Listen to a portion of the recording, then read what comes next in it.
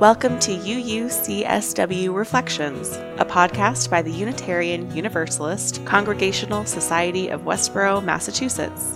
We're glad you're here.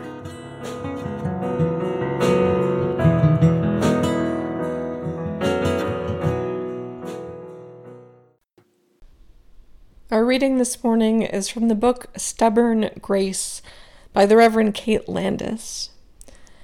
She writes about her experience telling others about church and her ministry while living in Seattle. I live in one of the most secular parts of the U.S., and I'm part of that small movement of young people who go to church not because it would be socially weird not to, but because we are looking for greater depth in our lives. This isn't the Deep South. Nearly all of the people going to church in Seattle are fundamentalists. So when I tell people at concerts or parties that I am a minister, they back away slowly. And when I explain my liberal faith, they think it's cute in a twee, old-timey way, as if I were a blacksmith at Colonial Williamsburg. It's ministry as historical reenactment. They see spiritual community as a dinosaur that peaked before their parents were our age.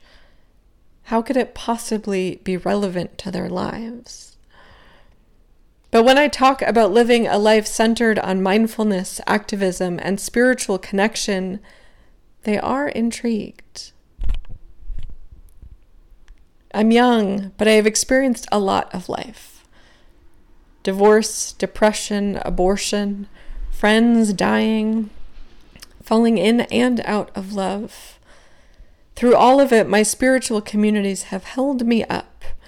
And so I know that church is more relevant than blacksmithing at Colonial Williamsburg.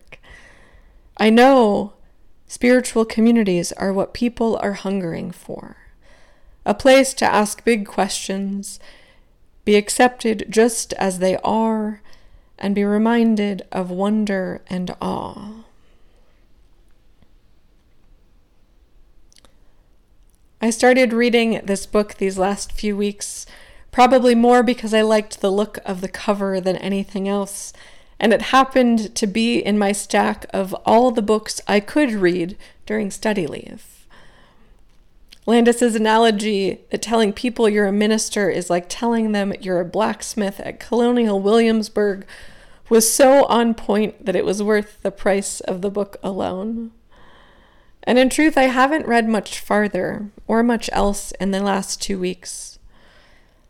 Questions about how we'll start the church year have been swirling too intensely in my mind. We hoped COVID would be over by now, or at least in remission. But it's not. So now what? In Westboro, we started the summer with the assumption, or the hope, that we'd be going hybrid in the fall. We thought that by now, most of us would want to gather for services in person, and we'd live stream through Zoom so more of us could stay connected. But that shift was always predicated on the conviction that no one should be making a choice about their COVID risk in order to come to church. So instead of reading or, meditating, I've been holding on to this idea of doing services in person and frantically trying to make it work in my mind. And I wonder how many of you have found yourself in that hamster wheel lately, trying to figure out how to proceed into the fall, how to follow through on your commitments when things are not as any of us had hoped. I used to think of study leave, also known as August, for UU ministers, as the week before final exams. Cram as much information into your brain as you can, read everything you didn't have the time or capacity to read during the semester, take notes, and study them. But that's both inaccurate, the church year is not a test, and unhelpful. Whoever feels like their best, most grounded and cheerful self after a marathon cram session. It certainly doesn't make for good ministry. So I've been questioning what it means to actually prepare myself for another year of ministry, another year of profound uncertainty. I personally am one for to-do lists and plans, schedules and timelines. But again, this isn't final exams, and my academic skills aren't always applicable to ministry. So study leave is starting to feel more like packing the car to go camping, more like making sure I have what I need to be able to nourish and shelter, to stay warm enough and dry enough to be among others, present in the experience of being together, whatever that looks like. Because it is clear that the path is not clear. I need my flexibility more than I need the plan we crafted months ago. I wonder if you're feeling similarly. Add in the horror of Afghanistan, last week's UN climate change report, the situation in Lebanon, the earthquake in Haiti, preparing for a possible hurricane, all of it. And it's clear, at least, that this is not the way we hoped summer would feel. Amidst all of this heartbreak and concern, the chaos and ambiguity, how do we prepare to journey into a fall that almost certainly does not look the way we hoped? Pack a mask, for one. That seems easy, though maybe awkward at first, just like it was in the beginning. I'm still one of the few people wearing a mask at my gym, and I do feel like I look a little paranoid, but I also feel like I'm being honest. The pandemic isn't over, as hard as that truth is to hold. But even more important than masks, which we know are profoundly important, I know that what I need for the journey is my integrity, my clarity about our covenants, those deepest values that will guide us like light and compass, no matter how the weeks and months unfold. Curiosity, too, is a helpful tool for the journey, one that helps us get off that hamster wheel of should and pay attention to what's really going on. What is it that you actually need right now?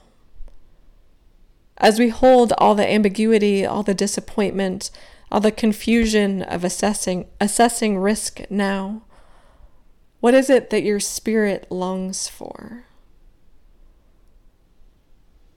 Because an impossible route, an unsafe route, or an inaccessible one, that's not the end of the journey.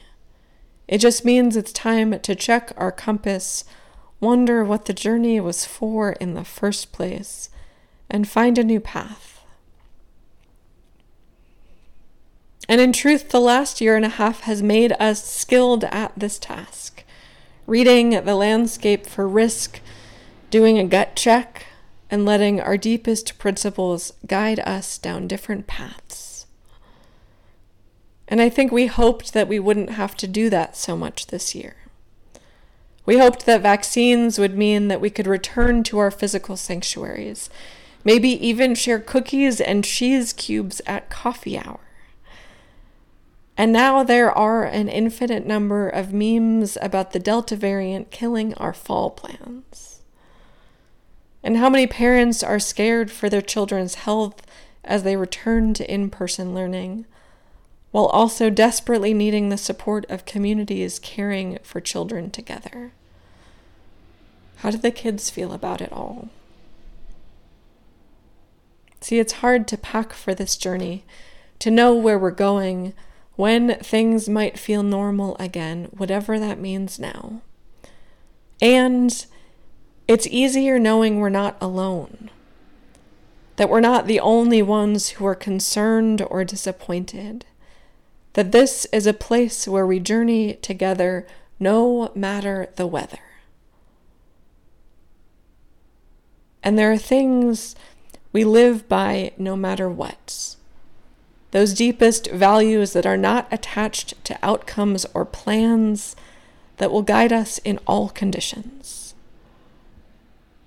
I can tell you some of mine.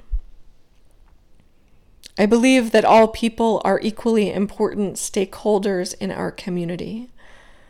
That inherent worth and dignity thing, that first principle, means that children's needs and well-being are central in the same way that adults are. And I am a universalist. I believe that we must ground ourselves in hope and creativity and possibility, not fear or an unfeeling commitment to the plan. I believe that connection is a core human need, and individual flourishing is tied to collective flourishing. And as it is with camping, at least with friends, we all pack what we can and share what we have. I can share my headlamp in the dark. Maybe you can share your blanket or a dry shirt, your curiosity about the path. See, we do this together because the together part is the point.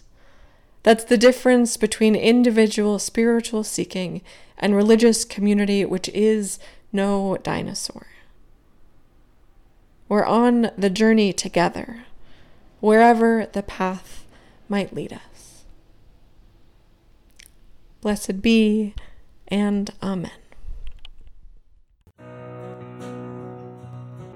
Thanks for listening. For more information about what's happening at UUCSW, or for ways to get involved, visit us online at uucsw.org.